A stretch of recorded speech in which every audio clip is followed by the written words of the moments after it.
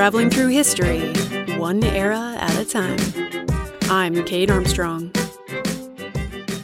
In ancient Egyptian, the word pharaoh doesn't mean king. It actually means great house. They had no word for queen at all. All royal women were defined by their relationship to that house, with titles like great royal wife, great royal daughter, great royal mother. They were there to support, not to rule.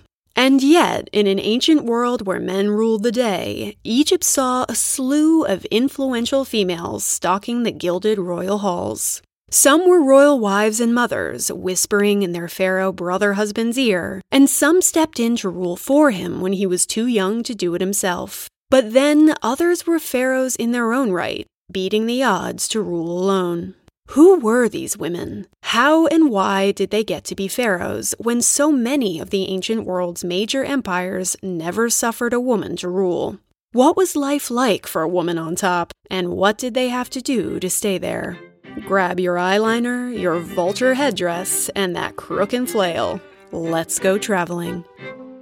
But first, a shout out to my patrons, my pirate queens, Emily, Get Grim Podcast, Jessica B, and Wendy, and my lady presidents, Alexis, Amy, Brendan, Ashley, Audrey, Avery, Jordan, Caroline, Cassie, Courtney, Claire, Debbie, Edie, Elizabeth, Ellie, Eve, Jackie, Jessica S, Caitlin, Karen, Casey, Kat, Catherine, Lauren, Louisa, Lindsay, Mary, Meg, Nancy, Pamela, Paul, Sasha, and Townsend. If you dig the Exploress, becoming a patron for as little as $1 a month really helps keep the show going. Plus, it gives you access to exclusive bonus episodes, sneak peeks, and more. To check it out, go to my website and click on Become a Patron.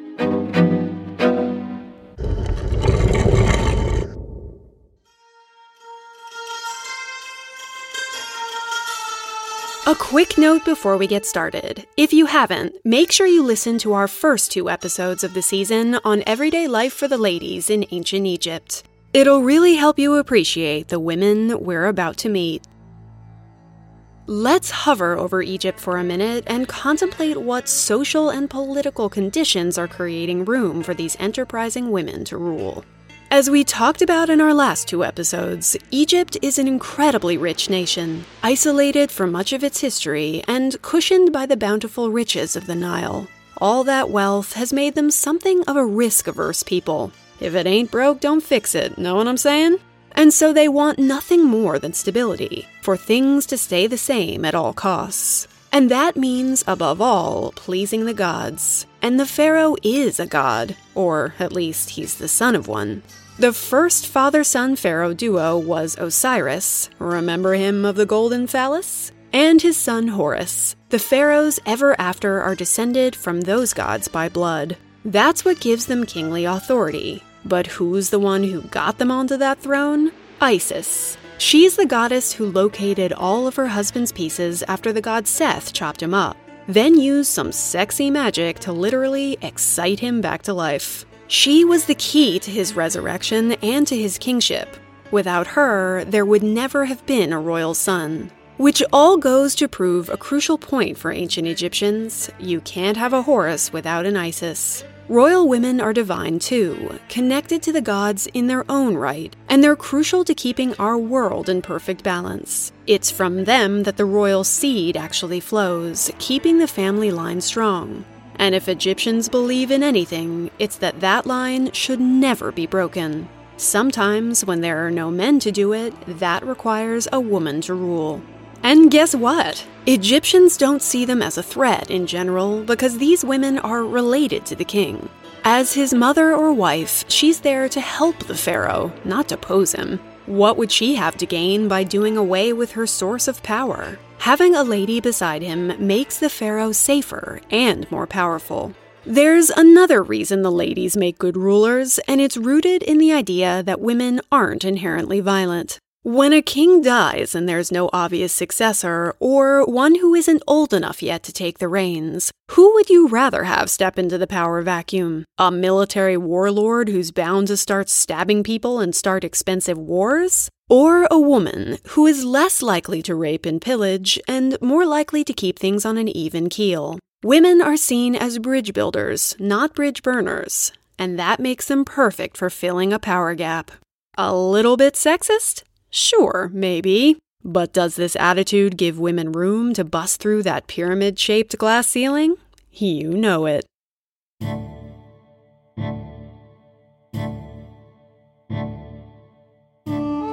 We see women stepping up from Egypt's very first dynasty, when a gal named Merneith steps in to rule for a son who's too young to do the job. Like pretty much all of our ancient lady pharaohs, she's something of a shadowy figure. The Egyptians don't write down a whole lot of the juicy stuff, coups, spicy rumors, or affairs. They didn't tend to leave us tell-all memoirs, so we know frustratingly little about her, other than that she ruled around 3000 BCE. If I were you, I'd go to my website and break out both the pretty timeline of ancient Egypt and the handy map I made you, as it'll help you keep these stories straight.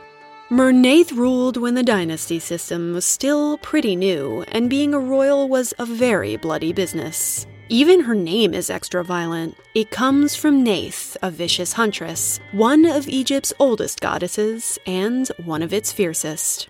To understand Merneith, we're going to have to slide into her slippers and make some suppositions about what her life might have been like. She grows up in luxury in a mud brick palace. Picture cedar wood, fine imported wine, fat cuts of beef. As she gets older, she's no doubt slapping on that dark green malachite eyeliner we talked about a few episodes ago. Or, more likely, a makeup artist is applying it for her. But there's a dark side to being an early dynasty royal. Later in our timeline, we'll see royal siblings just blending into the woodwork when a new pharaoh is chosen from amongst their ranks. Most of their names don't go recorded in official chronicles, because it's unlikely they'll ever be king. Why give them ideas? Instead, they go off to do other things, and maybe that's why it doesn't seem as if they ever come roaring back to try and stage a coup. But in the beginning, when they're still sorting out the Egyptian empire, the transition from a recently deceased pharaoh to a new one is a stressful time. So all potential threats to the kingship are sacrificed to the dead king and buried with him. Not slaves or prisoners, mind you, but brothers, lovers, wives, sisters. And they're not to go kicking and screaming either. Step right on up to the knife smiling, shall we? These sacrifices are meant to tell all those left behind who's in charge, and that they'd better not question it. And it seems as if it works, a royal treat. We don't know how these lucky souls are chosen. Straws? A cutthroat version of musical chairs? But hundreds of people were buried with a guy named Djer, the first king of Dynasty 1, promising them a place in the afterlife. Merneith, his daughter, could easily have been one of them. Who's the biggest threat to the next king? That all depends on who's made pharaoh. Though many scholars think the transfer of power in ancient Egypt is generally straightforward, passed to the eldest royal son, we don't know for sure, and sometimes it definitely isn't. We think that a priest sometimes chooses the new pharaoh from the king's many sons in some kind of mysterious ritual. And so Merneith has to be wondering, was she destined to die with her father or to become more powerful than ever? She's there at Saqqara to watch the chosen killed. Her family members, friends, some 600 people, all taken. Who are they? We don't know. But archaeologists tell us that some 85% of the people sacrificed at Djer's site were women. This is Merneith's bloody world. After that lovely little desert-side picnic, she's marched off to be a member of her new king's harem. The new king, named Djet, is her brother, but no one's batting even one eyelash over that. Make some popcorn and let's talk about royal incest, shall we?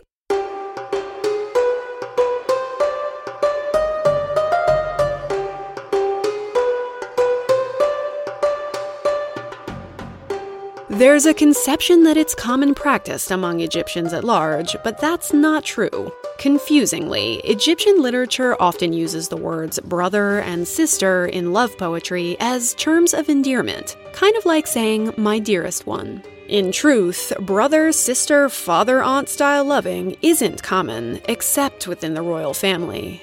And they sure do marry their brothers a lot. But why? Because here's the thing. They must know this practice produces weaker babies. They can see the results with their own eyes. There are pharaohs with club feet, and more than one that proves to be sterile. So why do it? Well, for one, the gods do it. There are all sorts of brother-sister pairings in our pantheon, and Egyptians are pious to a fault.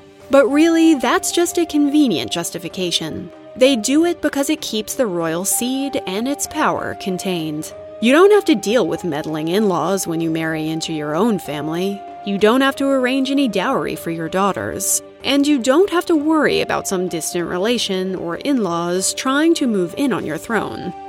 Theoretically. Just think of the English War of the Roses, which involved such a tangled web of dubiously connected family members that it ended with some son of a king's half-brother riding through all those rivers of blood to be like, "It's my time, bitches!" Egypt's closed-loop system means we're not worrying about any of that hot mess. And okay, yes, it's fairly icky. I'm sure Merneith would agree with you. Oh, I do. I really do. But on the bright side, all this incest creates a special place for royal women. A closed system gives them multiple titles, a new kind of importance, and a whole lot of power. So there Merneith is, getting it on with her brother husband, trying to have royal babies that might one day be king. Because as far as titles go, Mother of the King is one of the most potent you can grab. But she isn't the only one. Most pharaohs have a royal harem, and lady favorites outside of it. Some are given the title Ornament of the King, chosen to entertain him with singing and often scantily clad dancing, because there's nothing quite so enticing as someone doing a backbend in a thong. These women often become important members of court and take an active part in royal functions. So it's not like Merneith doesn't have competition. But then her brother-husband dies without ceremony. R.I.P., brother-husband. Leaving no sons old enough to rule. Luckily, Merneith's son is the chosen one, which means she gets to step in and keep the seat warm as regent until he's old enough to claim it himself. As much as I'd love to tell you that Egyptians are over the moon about female rulers, they aren't overly keen unless it's to help out a son, as here. In such situations, she isn't a threat. She's there to help protect her son's power, after all, and thus keep her lineage unbroken. Merneith milks that little loophole for some 6 to 8 years.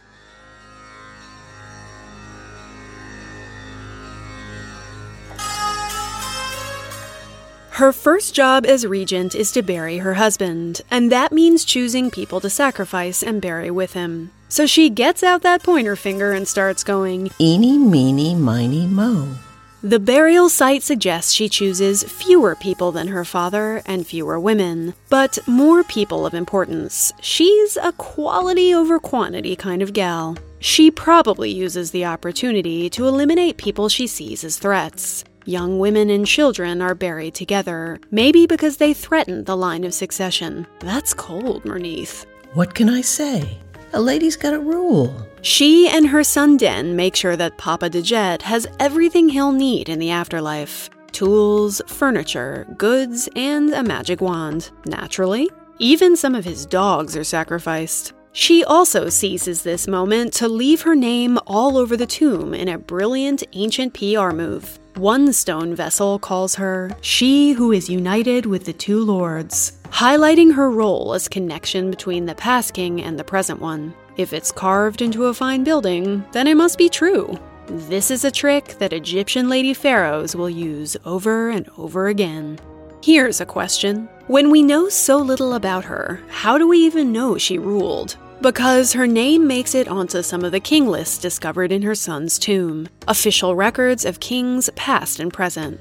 Yes, her name does appear with a tab that says King's Mother, but she's there. And why would she be if she didn't matter? Her tomb will be discovered in 1900 in a royal necropolis at Abydos, and the British guy who finds her will assume she's a king. It is, after all, the place where all the 1st and 2nd Dynasty kings are buried. She won't have the customary hawk hieroglyph meant to symbolize Horus, which is puzzling. But once they realize, they'll know that she must have been powerful indeed for her son to have buried her in his necropolis. Mernith isn't the only woman to be given pride of place in the afterlife by a pharaoh. Mothers, wives, and sisters are seen as crucial to the ruler in life, but also in his afterlife. When a pharaoh is buried, his most important women are often buried close by. Khufu, that guy who built one of the great pyramids at Giza, made sure to add a sumptuous pyramid next door for his mom, Pharaohs. She was even interred with a mobile throne chair, the back of which he painted with all of her titles, one of which was, "She whose every command is carried out." Large and in charge, and she's carried around on a traveling lounge chair, Pharaohs was really living her best life. We know so little about Mernith's achievements and her struggles, but we do know that she mattered. Safe travels in the afterlife, you trailblazing queen.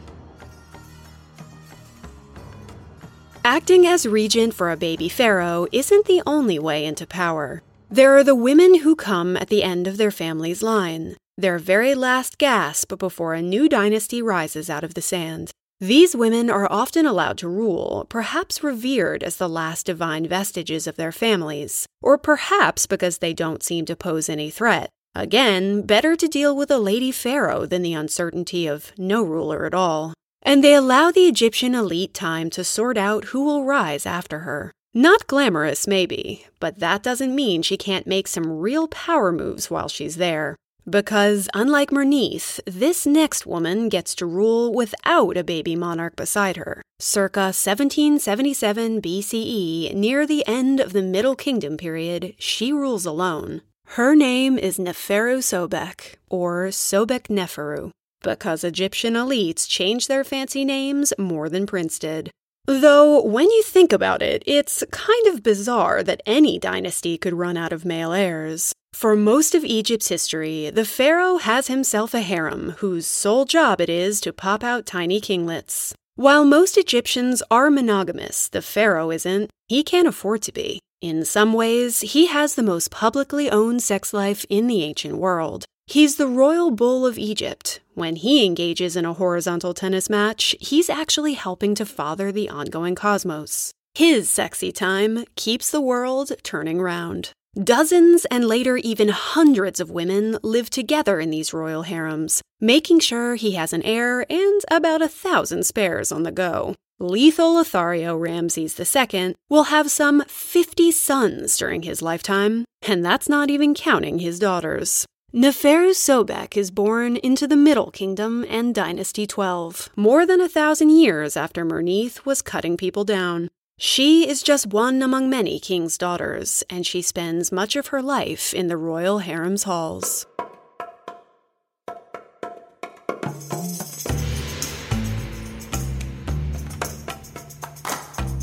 Let's step into the harem for a minute, shall we? Like ancient incest, this is another place we modern gals have trouble understanding. While you might be picturing gold chaises, silk curtains, red lights, and many orgies, you'd be mistaken. Well, mostly. In ancient Egypt, the word harem is synonymous with women's quarters. In any household, royal or not, this is the place where women live and play together. In non-royal houses, it's often a bachelorette pad where unmarried gals drink Cosmos and have pillow fights in their underwear. Because that's definitely what women do in their free time. Though it must be said that, in the royal harem, there is certainly sex being had.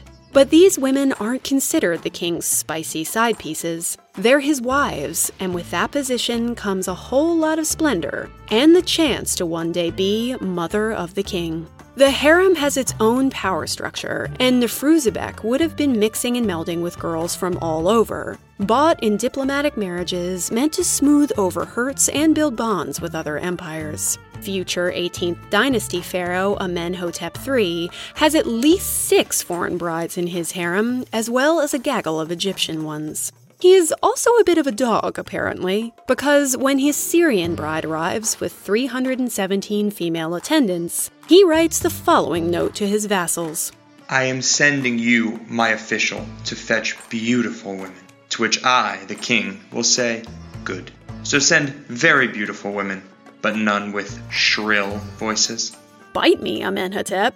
But even this lady-hungry pharaoh has a main squeeze, who conducts some of her own diplomatic correspondence. Her name is T, a commoner who rises up to become his #1 great royal wife. The great royal wife runs things in the harem and is the highest woman on the totem pole. She, along with any sisters of the king and the mother of the king, have a definite advantage in this environment. If you're a country gal brought in to liven things up in the harem, you'd better mix your own drinks and birth nothing but girls. The royal women's quarters are confined to its own compound, usually attached to the royal palace for ease of access, complete with a courtyard featuring pools, fish, fig trees, and probably a few monkeys, a popular pet amongst harem girls. All children are housed in a nursery in a separate wing, tended to by wet nurses and nannies. A staff manages the land and property around it, as ideally it's supposed to make some money. Harem women might even run their own business, supervising female weavers. It costs a lot to feed a harem. One pharaoh apparently required 2,000 loaves of bread and 300 jugs of beer for his dinner table every evening, and he wasn't even a very rich one.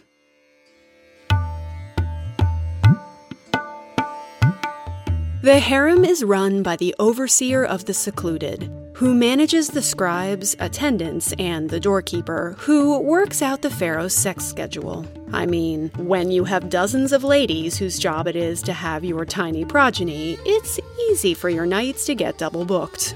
To try and speed along conception, the harem girls are eating poppy and pomegranate seeds, burning incense soaked in fat, probably praying, and keeping their fingers crossed. There's a reason they're called the secluded. This is a very fine, but also very sheltered life. Many harem girls while away the time between sex sessions at the loom, weaving linen, or learning how to play instruments like the sistrum, a sacred rattle. We can only imagine what these gals get up to on a Saturday night. Ancient harem dance party! Without a whole lot to do on the day-to-day, the competition here is like The Bachelor on steroids, but with the small possibility of poison. I'm sure some of these women form lasting friendships, but it is not all hair braiding and sweet secrets up in here. And a piece of advice, as a harem girl, you are not allowed to sleep with anyone besides the pharaoh. If he happens to be too young or too old and infirm, then you'll be having very little sexy time with anybody. One suspects there must have been some same-sex romance happening, or some side action with the guards, who curiously don't seem to be eunuchs, as in other places. Maybe because they know that if they're caught, their jingle bells are gone. But harem women aren't always keen to sit back and let the gods decide their fates. They may not always have much power, but they have access, and that means they're in a better position to either influence the pharaoh, or off him, than anyone else. Members of Ramses III's harem plot to kill him as part of a palace coup, and they pull it off. It seems to have been led by a woman named T, though not the same one as before, who wanted her son Pentawere on the throne. In the ensuing trial, several women are accused of having made wax figures and used black magic as part of the assassination. Wait, have I heard this one before? Oh right, those many European witch trials. History is gross sometimes. In the end, 38 people were put to death, condemned either to kill themselves or be impaled by a spike. Choices, choices. Given the limitations of ancient medicine, the harem sees a lot of tragedy at the birthing block. Sadly, some half of royal children will die before their first year is up. Baby boys are cause for celebration, of course, but when girls appear, the party is a little more subdued. But the pregnant woman isn't blamed if she bears a girl. In fact, she isn't blamed if she can't conceive either. Well, that's refreshing. Oh, hello? Henry VIII? Yeah, it's Ancient Egypt. So about you saying you want that divorce from your wife, Catherine, because she hasn't borne you any sons? It isn't Catherine, man. It's you. No. Listen. It's your man seed. It's weak. Get stronger man seeds. Oh, he hung up. What a...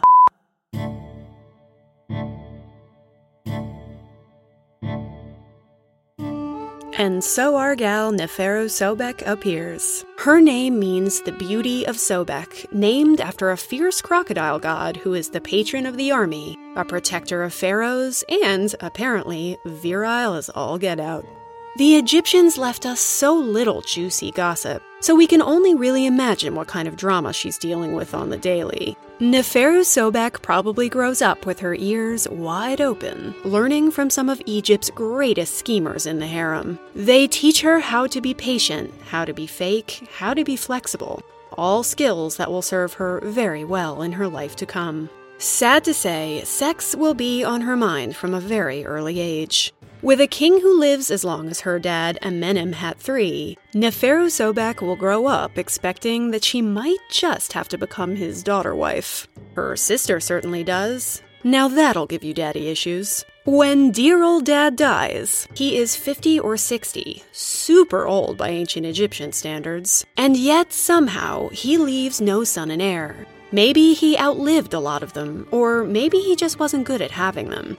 We do know that a guy who will be dubbed Amenemhat IV proceeds to come out of the woodwork. Scholars debate whether he's actually the son of the king at all. At any rate, he marries Pharaohs Sobek, who he's in all likelihood related to somehow, and they rule together for 9 years. But then he dies, once again, leaving no male heir. And so Pharaohs Sobek steps in, not to rule for a baby kinglet, but as the last royal family member standing. She is it, so everybody leans into it. But because she's a woman, she has to work twice as hard to prove her right to be there. So she gets busy feminizing the language of kingship. Pharaohs take on official king names, which always have a very extra 5-name titulary, each piece of which defines the ruler's legacy. The oldest part is called the Horus name, asserting that the king is godly. The Nebti, or two ladies' name, shows they have claim to both halves of Egypt. There's a golden Horus name, a prenomen, or throne name, and a nomen, or birth name. As the first official Lady King of Egypt, Pharaohs Sobek basically breaks the mold when it comes to her title, feminizing the language in ways it has never been before. Her Horus name, beloved of Re, is written as Heret, not Hare, which takes the falcon bird that is the symbol of kingship and makes it into a ladybird.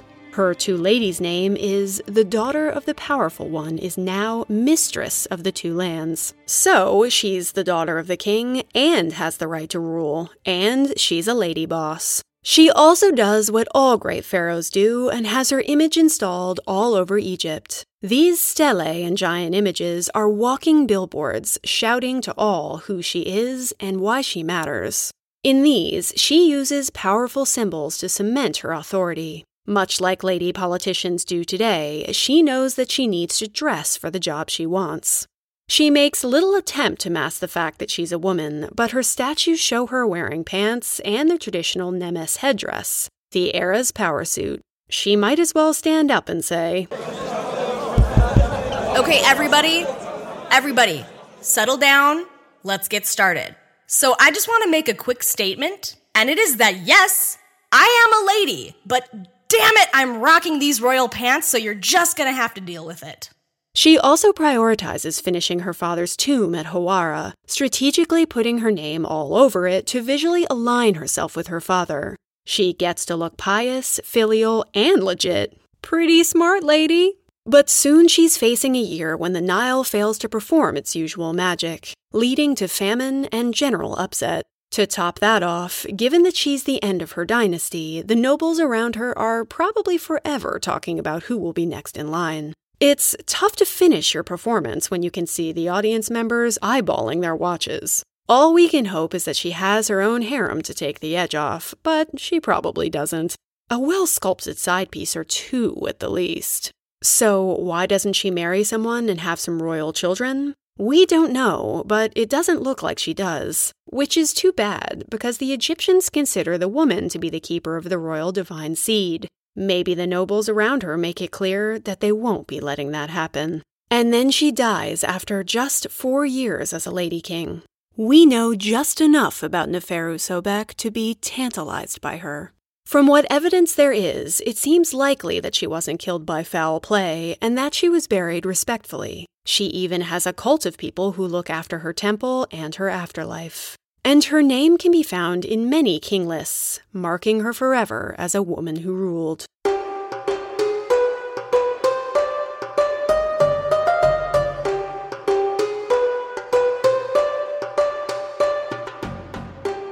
Fast forward some 300 years to the New Kingdom in the 18th dynasty, and we arrive at the feet of the most impressive lady pharaoh of them all, Hatshepsut. She seizes power when Egypt is soaring high and finds a way not only to hang on, but kick ass. But let's back up for a sec. In the Second Intermediate Period, that time period between Nefertubet and Hatshepsut, Egypt becomes a divided country. One at war with the Hyksos, a Greek word for foreign invaders, from the area we now call Palestine.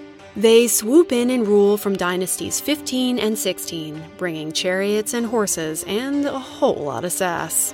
But native Dynasty 17 isn't about to lie down and take it, and it rides in on the back of some powerful women. When the 17th dynasty men march off to war, they leave a royal wife named Teti Sheri in charge of Upper Egypt. This woman, not born to a noble family, holds down the fort, proving such an asset that her husband makes her the first queen to wear the vulture headdress of Nekhbet, which future power-hungry queens will all want to rock. Some call her the mother of the New Kingdom. She also strongly influences her son Sekenenre Tau and her grandson Ahmose I. Although when Ahmose is young, he's got another lady in his corner, his mom Ahotep, who probably steps in and rules for him when he's too young to do it himself. This fierce regent is key to continuing to fend off the Hyksos, so much so that she was buried with military goods. She governs vast numbers of people and cares for Egypt wisely. Reads Estella about her at Karnak. She has attended to its army. She has looked after it. She has forced its enemies to leave and united dissenters. She has pacified Upper and Lower Egypt and made the rebels submit. Yeah, she did. Ahmose I kicks off the 18th dynasty by marrying his sister, Ahmes Nefertari. When he dies and their son is still young, Ahmes Nefertari rules in his stead, helping to build a reunified Egypt in the wake of years of war. She's also one of the first royal women to hold the religious office of God's wife of Amun. Amun is one of the most powerful gods in Egypt, and his ritual wife is a high position indeed. In sum, the New Kingdom is rife from the get-go with smart ladies more than capable of running the show, and they're not afraid to go ahead and do it. But Egypt has a problem. Ahmose I produces no heirs, and thus, somehow, a guy named Thutmose I is named pharaoh, probably with the help of Ahmes Nefertari. Is his mother royal? We don't think so. Is his father royal? No idea. But he never calls himself king's son, so probably not. Vague pedigree aside, he turns out to be an outstanding pharaoh. This warrior pushes Egypt's borders out further than they've ever gone before, crushing Nubia under his boot heel. He shocks the aristocracy by doing something entirely new. Instead of building a grand pyramid to tuck his remains in, he decides to trick any would-be grave robbers and art students keen to make themselves some mummy brown and builds his mausoleum underground. Thus, he's the first person to have a tomb in the famous Valley of the Kings, tucked away from prying eyes. And he has him a lot of royal children via his harem in Thebes. His eldest is a daughter named Hatshepsut.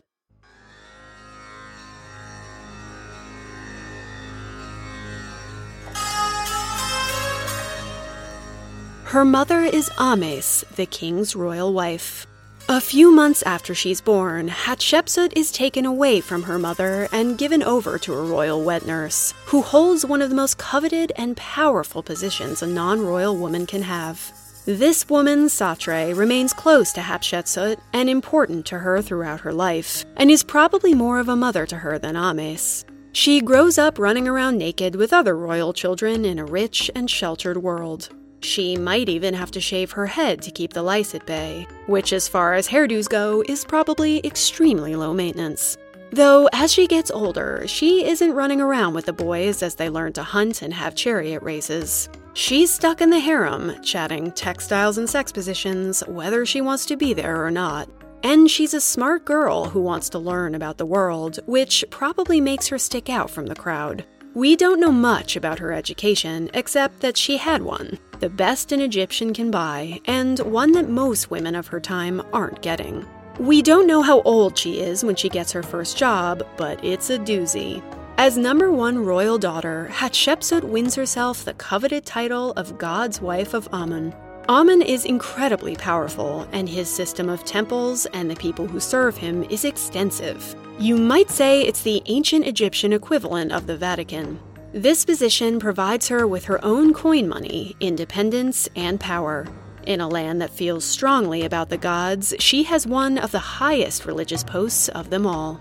Let's talk about religious ritual for a minute.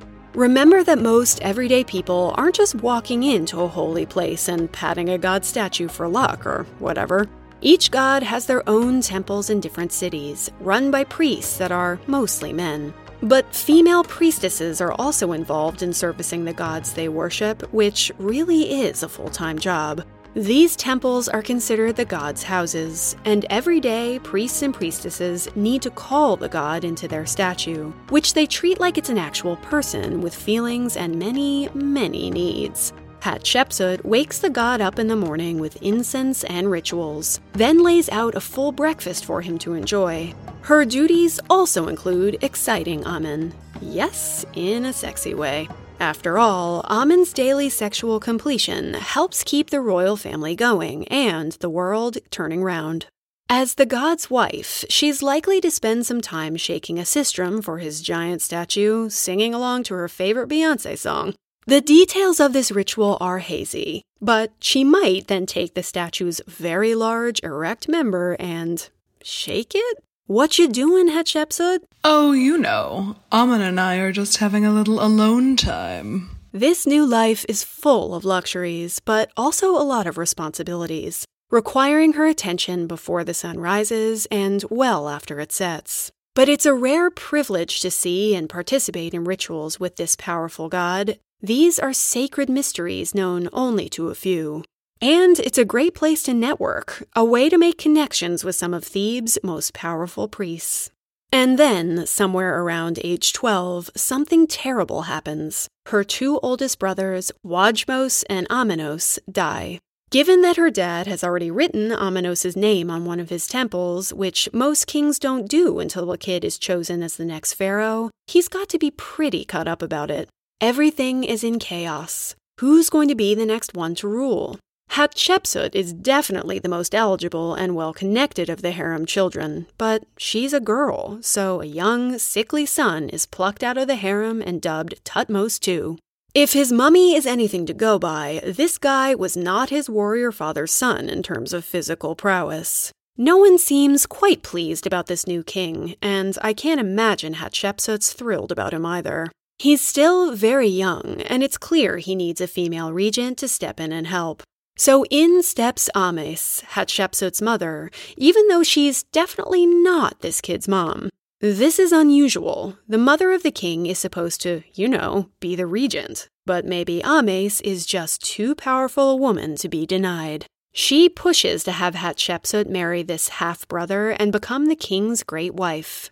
Given that Hatshepsut is descended from royalty on both sides of the family, she actually makes him look more kingly. So these 2 female powerhouses high-five in the throne room and get to ruling the country as best as they can.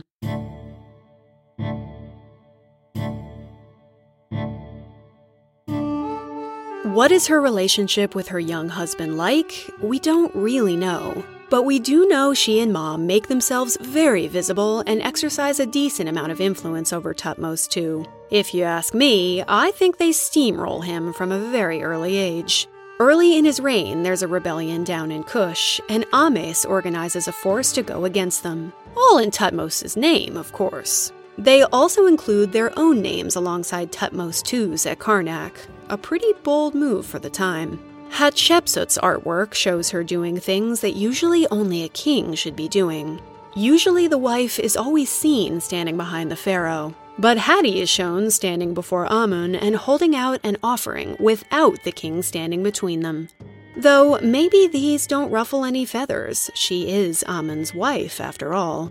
In sum, Hattie and her mom are totally overpowering Tutmos too, and he's like, Ugh, fine. Whatever. I'd rather ride my chariot and shoot things anyway.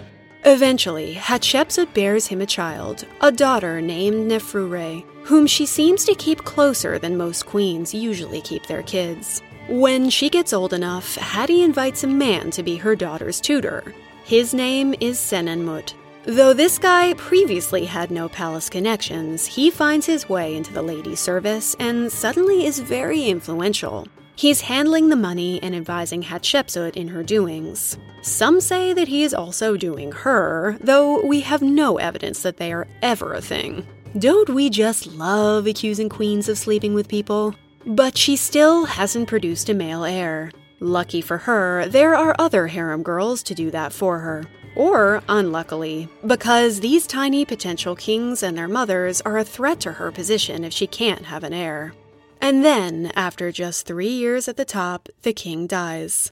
And so, around the tender age of 16, Hatshepsut has to fend off many wannabe pharaohs, or more accurately, the team of people rallying around them, and try to make sure the next pharaoh is one she can control. Because if she can't, her star is not going to keep rising. How the next pharaoh is chosen isn't clear. We think the statue of the god Amun selects him in some kind of ritual. As God's wife, Hatshepsut is probably there. She may even have pulled some strings with old Amun behind the scenes about this whole selection process. Regardless, a new tiny pharaoh is chosen, who will soon be known as, of course, Tutmos III.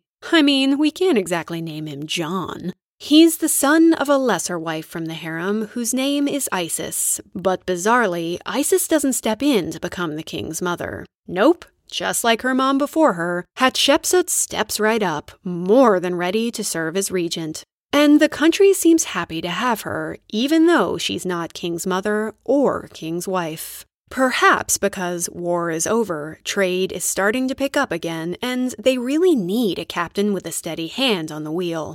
Hatshepsut has a very royal pedigree, and she's already proven herself as God's wife of Amun. The priests love her, and in this crucial moment, no one seems to openly question it. Ancient biographer Ineni tells us, his sister, the god's wife, Hatshepsut, was doing the affairs of the two lands with her plans. One worked for her, Egypt was with bowed head. Bow down, boys.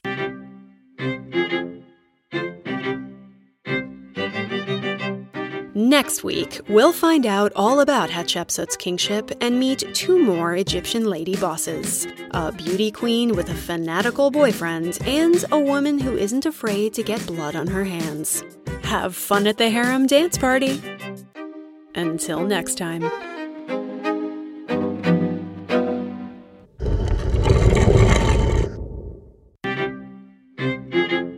Thanks for listening.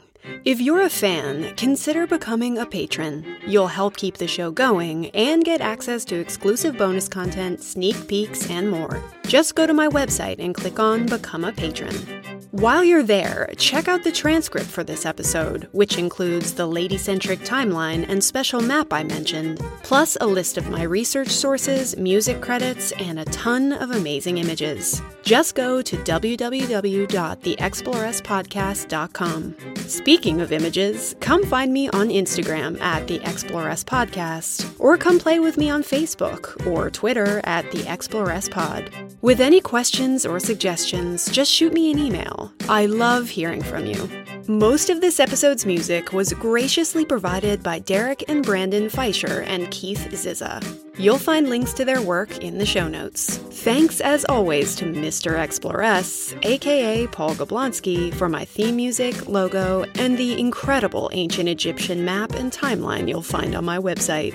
Thanks also to the following voiceover legends: John Armstrong, Phil Chevalier, Andrew Goldman, Edie Chevalier as Merneith, thanks Mom, Ray Reynolds from the Womansplaining podcast as Neferu Sobek, and Nancy Wassner as Hatshepsut.